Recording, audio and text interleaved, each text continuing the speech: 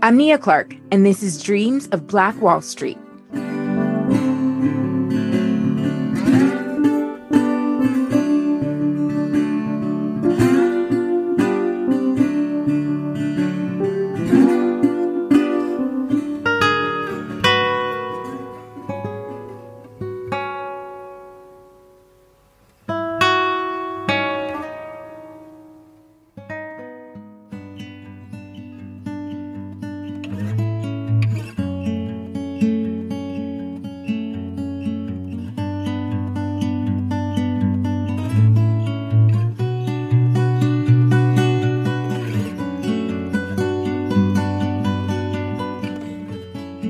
Good afternoon. We are in Archer at the Archer Community Center at the Rosewood Family Reunion. Today is the 22nd of July of 2017. And we are interviewing a very fine lady, Miss Angela A. Goins, one of the family names in Rosewood. Angela, it's a pleasure to have a chance to sit and talk with you today. The pleasure's all mine. Thank you so much. And I'd like to know your relationship to the early family members, going back to the Goings when they had the turpentine steel and other things down in Rosewood. Okay. Well, my relationship will be with, my great-grandfather, Edmund, and his brother, Edmund Goins. Martine, started the turpentine business in Rosewood. They originally had the Goins brothers in North Carolina, but when the turpentine industry kind of went down, they went to migrated to Rosewood, Florida. Where were they in North Carolina? Southern Pines. In Southern Pines, North Carolina. Yes, actually, the land where Fort Bragg is on, part of it was their land. I see. Mm-hmm. And so they migrated to Florida. What year was that, you think? I believe it was beginning of 1900, real close to 1900. I'm not sure exactly what year. They were here before 1824. Oh, and that could possibly be. Yeah, and so the Goins were here. And could you tell us a little bit about, they have a nice graveyard and everything in North Carolina? Yes, they have. To commemorate them? Goins Cemetery. We've been there a few times when we have our Goins Waldens reunions. And where is that located? That's on the Fort Bragg property. At Fort Bragg property? And Fayetteville, North Carolina? I'm not sure if it's somewhere in between the two. Because I guess it's so large. It is. And I'm not sure if you've left Southern Pines and headed into Fayetteville or what. And it's the 82nd Airborne Division is also in Fayetteville. Yes. Can you kind of hold still a little bit? Okay. Okay, thank you so much. And now they migrated, you said, to Florida. Now, what really brought them into Florida? My understanding was just because the turpentine was running out, the timber trees or something were running out in North Carolina. So they were headed to Florida to start it up there. And started in Florida.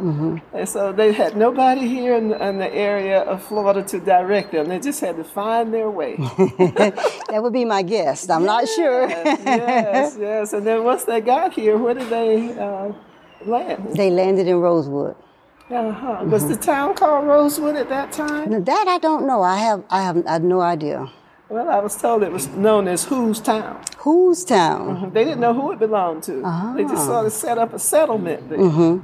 And then after a while, they noticed the trees, the rosewood trees and so forth, and the name eventually became known as Rosewood. But in the beginning, it did not have a name. That's good to know.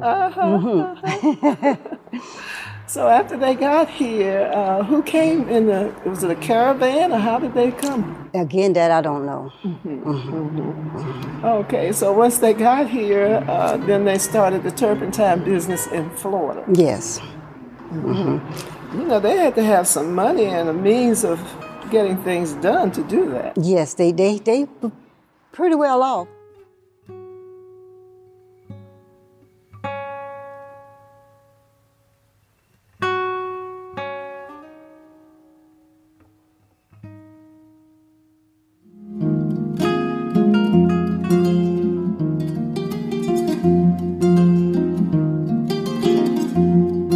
You've just heard from Angela Goins. If you've listened to this season from the beginning, she should be a familiar voice. We first heard from her in episode 1 of this season. She's a descendant of the Goins family, one of two of the most prominent families in Rosewood before the 1923 Rosewood Massacre, the other being the Carrier family. Angela's mother was a survivor of the massacre. Her name is Sarah Lexi Jane Goins. She was 3 years old when she escaped the massacre with her own mother, Angela's great-grandmother, who Lexi Jane was in part named after. Angela Goins was being interviewed by historian and archivist Sherry Sherrod Dupree. I truly appreciate every person who listens to this podcast. I really do. It makes me incredibly happy that so many of you share my passion for African American history, particularly the history of some of America's earliest Black communities, which defied the stereotypes of African Americans of the era. History that illuminates the cyclical legacy of struggle and triumph that we often see in these places. Struggle and triumph are such consistent themes in the Black experience in America, where together they've often engendered a sense of hope that grows from the prospects of possibility and opportunity. Having said that, I know that the subject matter on this podcast can be really heavy sometimes. I know it makes me feel fascinated, proud, angry, sad, and so much more. I want you to know that this podcast is about far more than the tragedies that some of these early Black communities experienced. Yes, the tragedies draw attention to these communities. It makes us take notice. But once that attention is fixed on these communities, we begin to discover worlds that many of us had little to no knowledge of previously. Too often, the stories of these worlds have been hidden or distorted, and the narrative controlled by people who have very little connection to or understanding about them. Yet, so much of our world today exists because of the worlds of our past. Similarly, Rosewood was far more than another Black community that was massacred. It was a world of real people with names and lives, hopes and dreams, problems, pain, and fear. These people knew struggle and triumph and everything in between. Those who destroyed Rosewood may have tried to erase every sign of Black life. Still, not even the erasure of Black life that has become a centuries-old sport can erase all that Rosewood was. The fact is, far too few people have any knowledge of what kind of community Rosewood really was before it was destroyed. So we're going to take this episode to explore Rosewood, the community, before we explore Rosewood, the massacre, in the next episode. To do that, we'll first turn to historian and archivist Sherry Sherrod Dupree, whom you first heard from in the beginning of this episode, interviewing Rosewood descendant Angela Goins. So much of what we know today about Rosewood is based on the oral history of survivors and descendants of Rosewood. Dupree has spent many years working with Rosewood families to gather this history, including some information you will not find in history books.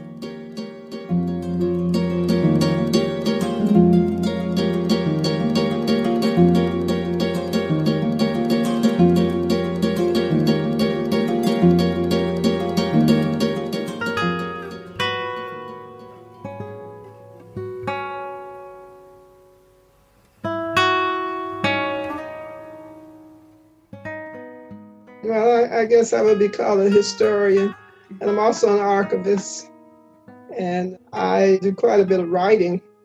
So I do editing, sometimes I do editorials, whatever. So you are a historian and archivist and still very much steeped in this work. You still run the Rosewood Heritage Foundation. Okay. I'm still working with the Rosewood Heritage Foundation. Yes. So I've been with the foundation since its inception. So from what you know, from what the family's told you, sort of how did Rosewood come to be? Who was it settled by? Rosewood was settled based on family history in 1824. But based on the state of Florida, was not founded until 1945. And so there were African Americans in that area, Rosewood family members, who had come to work in the lumber industry during the early days.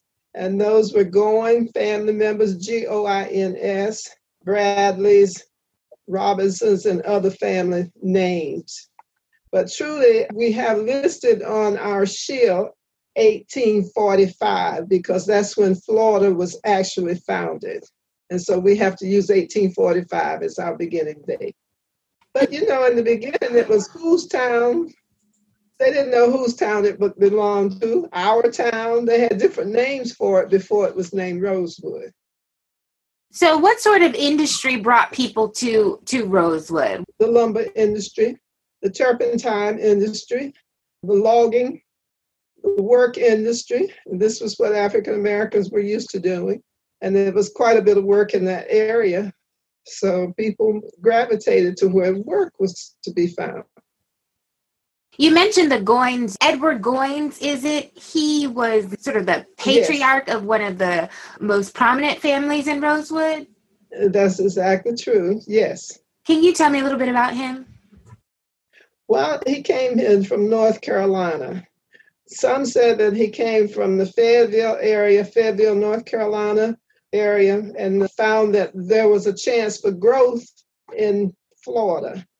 They came in and they set up what was known as turpentine steels. When they came in with money, and they were able to start their own businesses and to bring additional family members and friends with them. These were educated people. For that day, they were well educated. They had science backgrounds, history backgrounds, so they came with some knowledge as to how to proceed and get their families operating in a new community. Fascinating. And he owned quite a bit of land as well, correct? Exactly, yes. Once they got here, they were able to purchase land and to set up homestead, as they call it, in the area of Rosewood. There were 8 to 13 strong families in that area. And then when I say strong families, these were people that got together and used their resources, pooled their resources to build a strong community. And so another prominent family was the Carriers, correct? Yes, the Carriers were very prominent. Yes, that's right. What do you know about them? What can you tell us about the Carriers? Well, the Carrier family came in about the same time as the Goins family. And for sure, you're thinking about Carrier in the sense of involved in the movie itself. But going back to the Carriers, they were early educators. Again, these were people, or men especially, who knew how to make a living for themselves. They were furriers, so they knew how to trap animals. They knew how to fish. So they had a lot of skills that they could bring to the community. And the rapid economic growth that we saw in Rosewood after the Civil War, was that mostly due to the turpentine and the lumber industry, or were there other economic drivers? After the Civil War was over in 1865. So at that time, many of these people were more in tune to having a better lifestyle. And so after 1865, there was a bank in Rosewood. They had a water tower in Rosewood. It was a town. It had 3 churches. It had an educational program. They had pipe organs down there. They had made pianos. They had 2-story homes, things that others did not have in the community range, white, I'm speaking. And this was a threat to them. They could not have that. But what made it prominent was the railroad, because the train came through every day, coming and going. So when you have a means of getting your product out, and that was the railroad, then you can make money. And this is what they did. They shipped everything out and in. And they used what they call catalogs and so forth to get items in to help each other. Another thing, too, a lot of your Masonic organizations were very prominent, like your Masons and Eastern Stars, all of those. And so they were members of those, plus the AME Church, the Baptist churches. They were all in that area. And these people were people that were outgoing. They expressed learning, so they had their own teachers down there, their own ministers. Several of them were ministers, and they were able to progress in a very positive way. So what was the racial makeup of Rosewood by, say, 1900? There were a few white people there. At one time, one of the sheriffs had lived in that community, and a few other whites, but it was predominantly African American. From the beginning? Yes. And Because then in also, you have 1845, that would mean that they were free before the Emancipation Proclamation. you got it. You absolutely. But you have to keep in mind, a lot of them were Indians, and they were Seminole Indians. So the Seminole Indians and the African Americans had worked together. And then two, we have to talk about color. A lot of the Goins could pass for white, and they did pass for white. That was how they were able to get some of their monies to do some of the activities that they did. They were not very dark African American people. So therefore, those men would go out at night and meet with other white men. They didn't know that they were Black, and find out what was going on business-wise. And they would go to Jacksonville and places and stay a couple of days, 3 or 4 days, and learn about the banking system and other activities and bring those skills back to help each other. Plus, they were tied in the different Masonics, and the Masonics were moving to build communities. Wow. So yes, a lot of them, especially in the Goins family, passed for white. So they were a free Black community, so to speak, of mixed heritage prior to the end of slavery in the Deep South, which is very unusual. Yes, very unusual. And then the Seminole Indians had cohabitated in the area, and they were very close. And another thing that has not been brought out was the role of the Indians in helping them to escape in 1923. Because if it had not been for them in that area, in those woods, a lot of them wouldn't have gotten out. And see, the Indians too could pass for white in the sense of their visual and looks when you're fighting in the woods. I didn't even hear that in the book. You won't, because they didn't talk about it. But family members will sit and tell you about those stories. Gertrude, who was one of the wives there, was part Indian. A lot of them were part Indian. And then, like I said, there was a mixture there.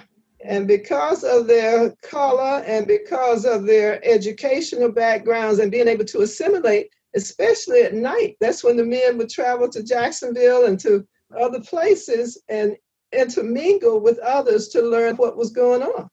And so once they found out how to maneuver, they would bring that history back and use it in their own communities. Many of them had more than one IDs. So they may have had one name during the day and another name at night. Wow, this is some very interesting stuff. You won't read about this in the books, the history books. No, it was not in the history books, but you talk to family members and they'll sit down and share some of that after they know you for a while. They're not going to talk to you about it right away. But those were some of the things that helped that community to become strong at an early time in history. We talked about the racial climate in Rosewood, but how about Levy County, right? So what about the surrounding community of Rosewood prior to the massacre? What was the racial climate like there? Well, you have to realize that you're dealing with a rural community. And Levy County was very rural, mostly woodland. I went back and tried to find more history on the early Rosewood, which is difficult to find other than by talking with family members. In Levy County, as you asked me, Levy County was started during the time of the Seminole Wars between 1835 and 1842. So Levy County was also used during the war as a War Department area. And I'm talking now more towards Cedar Key, which was on the beach, on the waterfront there. It was the principal landing place for troops during the time of getting supplies in. And so there was Fort Fanning there and another fort, Fort Waukesha, and they were able to bring in military activities in the 1840s. Well, Rosewood was just 9 miles away. And so that brought in a few people as well. Now, being that Rosewood was located in Levy County, they were able to receive some of the services from Cedar Key. Another thing I want to stress to you that the early sheriffs of Levy County, starting with 1845, coming all the way up to 1923, that sheriff was Bob Walker, but the early sheriffs, a few of them were African American, but they had Indian mixed blood. So I don't know how you would describe them, but they were there and they were very active in that area. So it was a mixture there. When you talk about the whites, yes, there were whites there, but you had to see how they fitted in to being white. Were they white? Were they white with Indian blood? Did they come from some other location here into this area? And like I said, many of those African Americans definitely passed for non-Blacks. Very interesting. It was a different community than a typical Black community. Sure. You know what I'm saying? Mm-hmm. Yes. Now, I was aware that Blacks and Seminoles did work together during that period, especially before the Emancipation Proclamation, especially those Blacks who were escaping slavery from elsewhere like Georgia. I didn't know, however, that, I guess, founders of Rosewood also were working with the Seminole, or also had close relationships and were part Seminole or Native American. So that's interesting. There's an Indian shell mount that is between Rosewood and Cedar Key. And that was an area where thousands of Indians lived. And that was very close to Rosewood in the sense. So the Indian connection had been there all along. Another thing I must say is that the Seminole newspaper did the best coverage of the Rosewood Massacre. And part of the movie was based on the Seminole newspaper. The Seminole Chief Billy, who was a female, said, look, if you all are going to do the Rosewood story, we know it. And the Indians knew it. And they knew it by memory because it's passed down from one generation to the next. So the Seminole Indians put 2 detectives on Rosewood when we started with the Rosewood Bill and so forth prior to it. And then each of their newspapers featured a newspaper article dealing with the history of Rosewood. So all of that was ignored. Wow. But the Indians, and Chief Billy now, I think she's now deceased, but the Indians, the Seminole Indians know the story, and they can give you details that we don't know as African Americans. Huh. So during this time after the Civil War, the Ku Klux Klan were almost like a defunct organization, and they began to see a resurgence in the early 1900s. And I wonder, in your opinion, how the resurgence of the Ku Klux Klan contributed to the racial dynamics that ultimately created the conditions for the Rosewood Massacre to occur. Well, let's go back. Yes, and you're absolutely right. The Ku Klux Klan was paramount in the South, not only in the South, but all over the country. Let's go back to the movie Birth of a Nation that came out in 1915. That movie went global, and it went to the White House, and it gave people the okay to come out and be racist again. It added to. That was 1915. That movie really started a lot of activity. Then after that, you had World War I to end, 1918, the ending of the war, and these African Americans were coming back home. And then in 1919, you had the Red Scare, which was out of Chicago and other locations. They were building up to what was getting ready to happen here because each situation made it easier for them to talk about it and to carry out their evil deeds. And so you had 1919, and then you had the great migration patterns going along because people had to leave the South by night or however to work their way north or to other family members. So you had a lot going on. And then too, you have to keep in mind that was before 1929 when you had the crash, the stock market crash. So you're talking 21, which was dealing with the Black Wall Street, 21, we could see that. And then, well, even before that, 1920, you could see the Ocoee Massacre. And they were angry because African Americans were able to vote. That was one of the issues. Another issue, African Americans were moving forward too fast. And you can't move past what we have already done. So therefore, they felt that the African Americans need to be put in their place, whatever that means, back into their place. And so the anger was still building. And of course, with all the issues in the banking industry, they had the Freedmen's Bank that came out during the time of Reconstruction. And this allowed Blacks to be able to start saving money and to start organizing themselves. Education was paramount. Your Black colleges and your early schools were getting in place. And that was a strong hold that they did not want, because during slavery, you couldn't learn to read and write. You couldn't do any of the skills that we're talking about. So this was saying, I'm losing control. We must get our control back. How do we get our control? We take it. And that's what started it. And then you had riots and lynchings everywhere, mobs, and it was being sanctioned by your legal authorities because they were part of it too. They wanted to maintain their rights, the white man's rights, so to speak, and not other cultural rights. And therefore, we came up with 20, 21, and then 23 Rosewood. But even before that, you had riots in all over the country. And people were getting killed for no reason at all. Not only just the riots, but massacres, right, as well, or what they called white capping, where they might run Black people out of their communities. They had no way to pay their taxes, so then their land could be sold for pennies on the dollar, and then they could take that land from them if they didn't outright steal it. Absolutely, you're telling the truth. Now, with Rosewood, many of those people had paid their taxes through 1924. So these people had money. Oh, yeah. And they had paid the insurances on their land and on their housing areas down there through 1924, because we did some of those insurance records.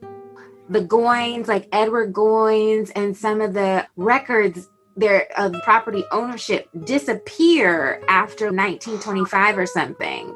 Right, the records disappeared. For Levy County, I could go back and find some of the Cedar Key records, but I could not find anything basically on Rosewood. Well, the records are supposed to go to the federal government, right? Your census records and so forth. Well, some of the census records we were able to get because they did go there and they couldn't get their hands on it. But everything that was statewide pretty much was removed permanently. Some say the courthouse burned down, whatever the reasons are, those records disappeared. A few records we were able to find through Gainesville and through other means of records. A few I got out of Ocala, but very, very few. Most of them were destroyed.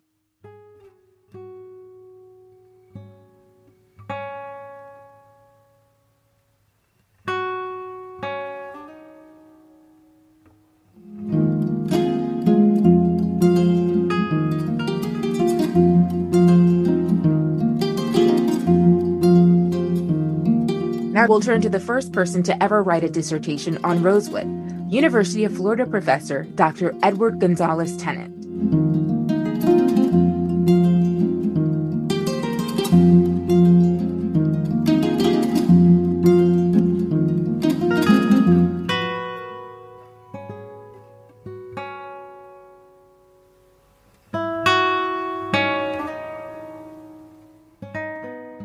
Hi, I'm Edward Gonzalez Tennant. I'm a lecturer at the University of Central Florida, and my dissertation research, which was based at the University of Florida, focused on Rosewood, and so that includes the 1923 riot or massacre that destroyed the community.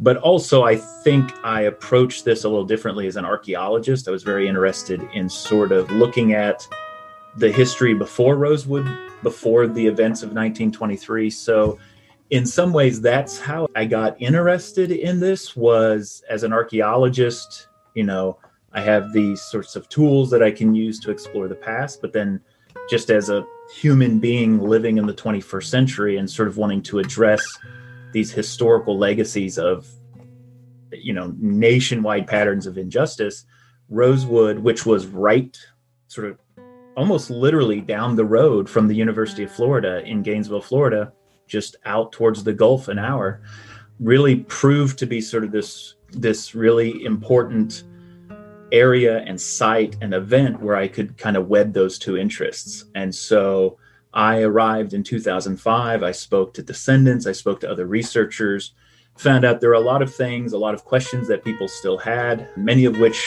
I felt archaeology and how archaeologists approach the past could provide answers for.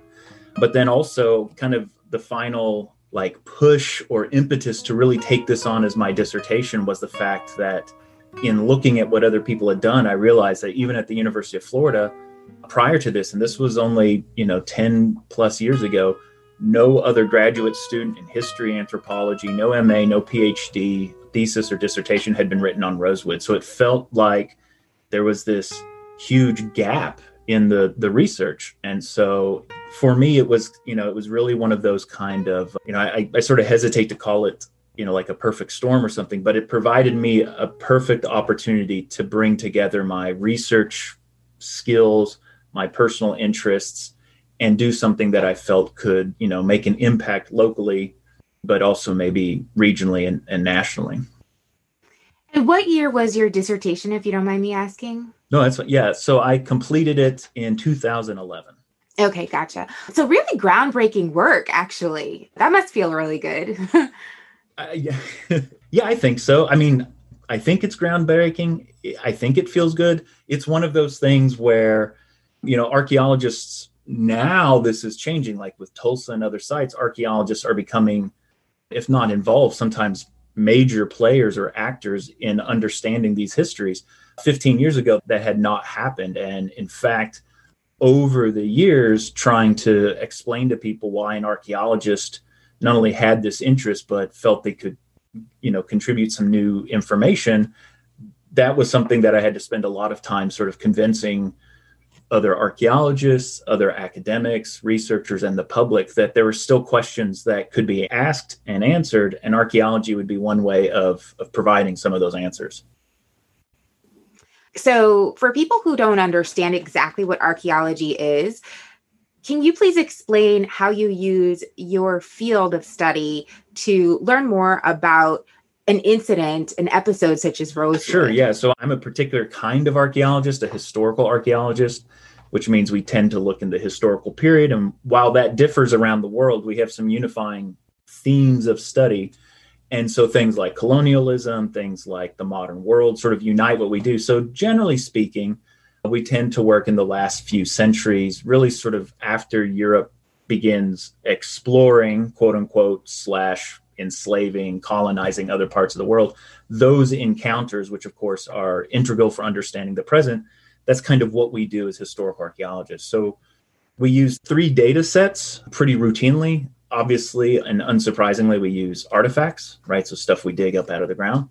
But we also use documentary records, and we tend to use them in ways that other disciplines may not think to use them, right? Particularly with an emphasis bringing them together for like landscape studies, how landscapes change over time. This is something that has been really useful in Rosewood. And then finally, we also, and I think this will come as a surprise, we also make use of oral testimony, oral history pretty regularly. Bringing these 3 data sets together allow us to illuminate those hidden histories, those forgotten or really erased, right? Intentionally erased histories.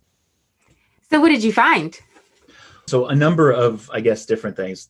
So I also work with like computer mapping and remote sensing technologies, so GIS or geographic information systems, working with LiDAR, satellite imagery. And so bringing all this together, for instance, the documentary records, one of the main things, or I think for me, one of the main outputs was reconstructing Rosewood's sort of landscape for a 50-year period. So going through thousands of property deeds, reconstructing the metes and bounds for hundreds of them over a 40 to 50-year period, really from kind of the settling of this part of Levy County, which is taking place in the mid to late 1800s, up until the 1920s. So being able to pair that with things like death records, the census, both the state and federal census, and the oral histories, many of which were collected with survivors in the 90s.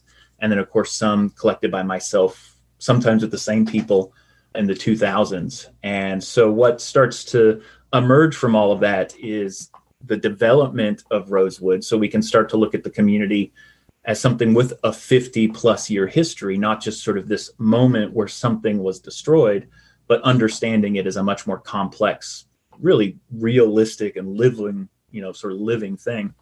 And then, outside of that, when descendants reach out, which, they do from time to time, and So just recently, I've had descendants over the last few months, last year, I guess now, reach out, and they know they had relatives, they had their names, and I was able to provide them with copies of the marriage certificates for their great grandparents, death certificates, also records from the county that shows one member of the family didn't actually move that far away and opened up a store in the same county a year later. Then you get out of the 20s and 30s and you get into these individuals, these descendants, you start to get into their living memory or the living memory of the parents they talked to. And you finally sort of bring that past and the present, you bring them together. And that's, I think as a historical archaeologist, that's always the goal, is finding a way to connect the past and present. And then, of course, we've been doing archaeology out there, primarily limited testing. So we're doing some excavations. We're doing a lot of ground penetrating radar surveys. So like at the cemetery. So we've been able to map unmarked burials, dozens of them at the Rosewood Cemetery. So what we're finding out is really we're just filling in the picture of a long-term community and all the nuance that comes with that. So I guess my question is, what have you learned through your research that perhaps wasn't known 10 or 20 years prior to it? Probably a number of things. What I'm hoping comes out of this is an appreciation that what was destroyed in 1923 was a large, multi-generational community. And of course, what goes away when something like that is destroyed or displaced is all the wealth that's accumulated. And that doesn't mean, right, that Rosewood is necessarily a wealthy community. But if you're an African American in 1920s America and you own your own property, you own your own business, imagine what that would have meant for your grandchildren had they been able to inherit any of that, even just empty property, right? And that all goes away. And then, of course, other things we learn the placement of structures. So we can sort of go out with descendants, and I've done this, and sort of like their grandparents are named such and such. We know they owned this piece of property. We can do archaeology. We can look at different data sets. I can in many ways point at a piece of ground and say, that's where your family, your ancestors lived. Not to mention give them a better idea of the cemetery layout, the dimensions, all of these sorts of questions that I think for a lot of people, you take them for granted, right? I was just looking at the Rosewood Heritage and VR project, the interactive history portion of it. This is a website that details your research. Is that correct? Yeah, that's correct. Yeah. And so all of these models on the website are the reconstruction that you were just talking about, I'm assuming. Yeah, the virtual reconstruction, the virtual Rosewood, or the Rosewood and interactive history, which is what I'm building now or working on now.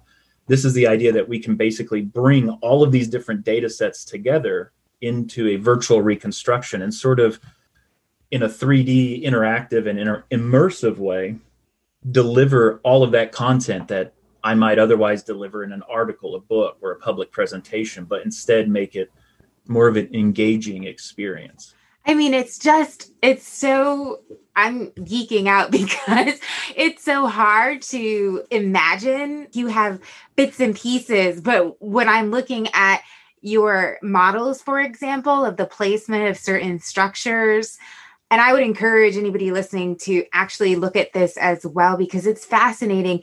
You get to see more of the way people lived, and you get more of a feel of the community, and it really does have this communal feel as opposed to everybody's kind of, in their own home kind of thing. And that's what a lot of the survivors would talk about is maybe, I think it was like 25 homes or something like that, but it was this cohesive community. And I don't know, it's like almost eerie to look at it. So I think when you go to this website, you get an appreciation for exactly what you just explained in the research that you're talking about. And gosh, it must be really fascinating or, I don't know, emotional for some of the descendants and survivors to see these models as well. Has that been your experience? So, well, yes. When I was talking to descendants, their allies, their advocates, groups like the Rosewood Heritage Foundation or the Real Rosewood Group, I would talk to them, and obviously we all share an interest in trying to make this history accessible to the next generation, however we define that and whatever we mean by that.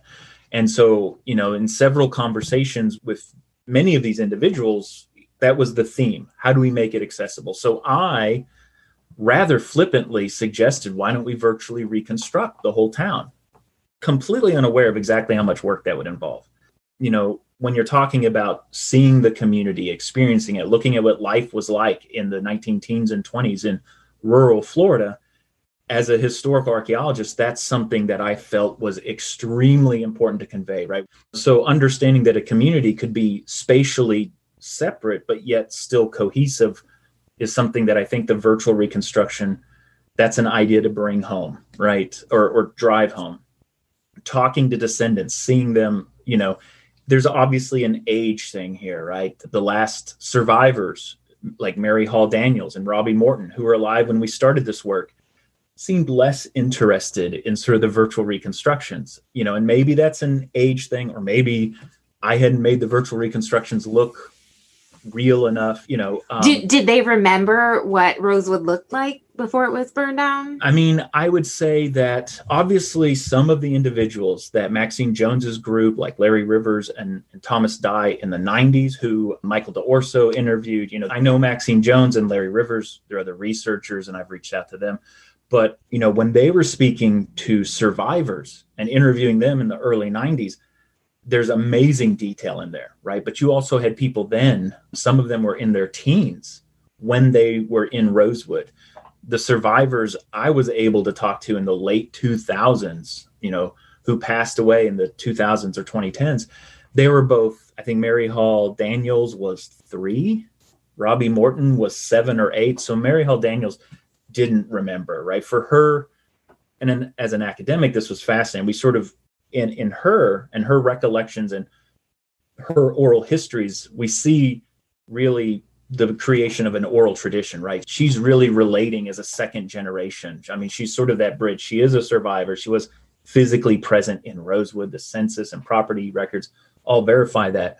But she's 3, right? And so 90 plus years later, I mean, nobody relies on a 3-year-old to remember the spatial layout of their community, what their house looked like. But, Robbie Morton had more of that because she was 7 or 8. But again, you're asking somebody, I mean, I'm in my 40s, and thinking about when I was 7 or 8 is very hard to remember anything in any sort of structured way. But she, obviously, I also didn't have that traumatic experience. So some things were literally sort of, firm in her mind. And so, she had some terrifying experiences and stories that she could relate, but, they're views from when she's leaving and sort of peeking out the back of a car or a wagon. But where did that take place? And, that stuff is lost.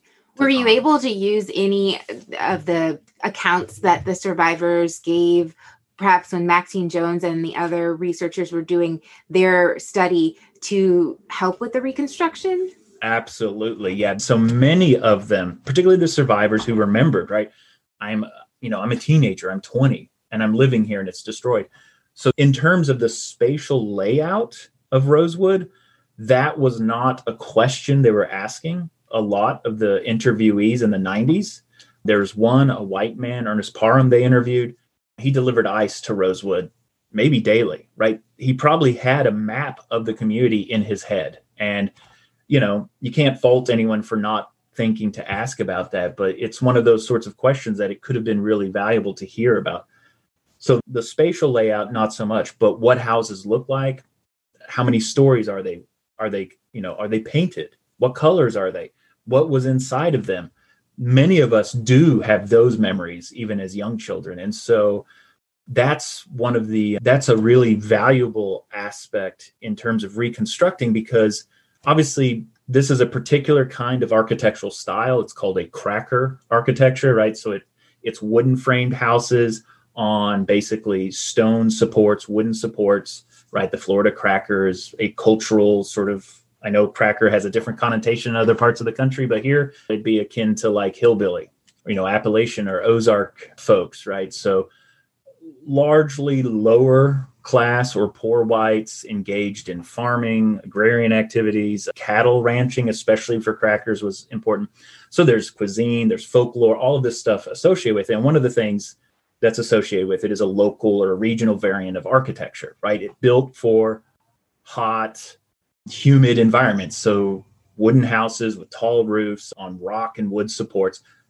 The reason I'm belaboring this is that doesn't leave a lot in the No, actually, record. that was going to be my next question. I was literally going to ask you, I know it's very hard to talk in pictures, but if you could describe for listeners exactly how you see Rosewood based on your virtual reconstruction. So I see Rosewood as being an economically diverse community. We know that there were different businesses there, right? And when I say different businesses, I mean like somebody owned a store. There were naval stores, which basically refer to like turpentine industry, timber industries, anything that you can use to make or build ships or that are useful for sailing. That's not surprising. You're close to the coast, right? And Cedar Key, for a lot of it, history, shipping and well, even today, right? Fishing, shell fishing is a big part of the economy. So I see that. I mean, looking at different records, that before 1890s, the freezes that hit all of Florida, there were orange groves in Rosewood. We know that. That's recorded. So there's market gardens because we see people's businesses or employment recorded in the census and other places as market gardening. So, there's a mix of houses. There's industries. We know there's turpentine stills there. We know there are sawmills. Maybe they're portable and small, but they're there. Orange groves, market gardens, a train depot, a post office. I mean, the list starts to build until if you have a picture in your head almost of like what an old West town was like, because the architecture would have actually been similar. In this part of Florida, particularly in the 1870s and even into the early 20th century, this is the frontier. I mean, this is frontier Florida. And so maybe not like the Hollywood movies of everything's crammed next to each other. But if you take many of those same elements and scatter them along a railway over the course of a mile, and then sort of have houses, farms, ranches scattered all around those buildings, that's when you start to get a picture, I think, in your mind of what Rosewood would have been. And so a huge area, 2 square miles, most of it owned by people of African descent and a few whites who were still there, but by certainly 1900 and certainly 1923, it's almost majority African American. There's only a handful of white families living there. And obviously those engagements, I think, are something that's largely forgotten in the present. We tend to think of the past in these very black and white terms. Rosewood's neighboring community of Sumner is always represented as the white town that provided the white mob. And while that's not incorrect, Sumner's population may have approached something like 50% African American. So these are mixed communities. There's likely individuals here with indigenous or Native American ancestry, since we know Maroons, free Black and free Indian communities moved to the area in the decades before that. I mean, it's just an incredible. And so this is something that's coming out more and more. I mean, and that's where archaeology, obviously, when we're talking about these communities, we're talking about, Seminole groups that are moving through the area from the Panhandle down south, where obviously descendants live to this day. They also live in the Bahamas, like the Red Bays area. And so, I think that's also, working in the South. Obviously, the South has a lot of representations about it, but I think one of the representations we do a bad job of remembering in the present is how mixed the region often was and how that meant that sort of at the everyday level, particularly among folks of the same class,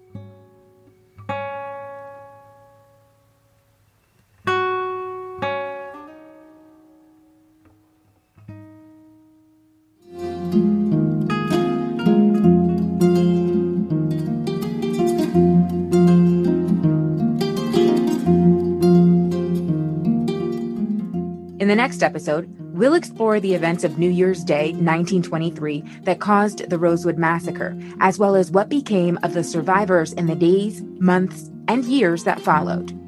Be sure to rate, review, and subscribe to this podcast on iTunes or wherever you get your podcasts from.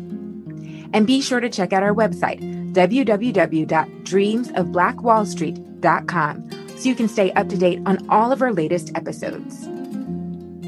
And for my history podcast fans, might I make another suggestion that you may enjoy, a podcast called Pontifex, and in the words of the creator, quote, a lighthearted, only slightly blasphemous papal history podcast ranking the popes from Peter to Francis.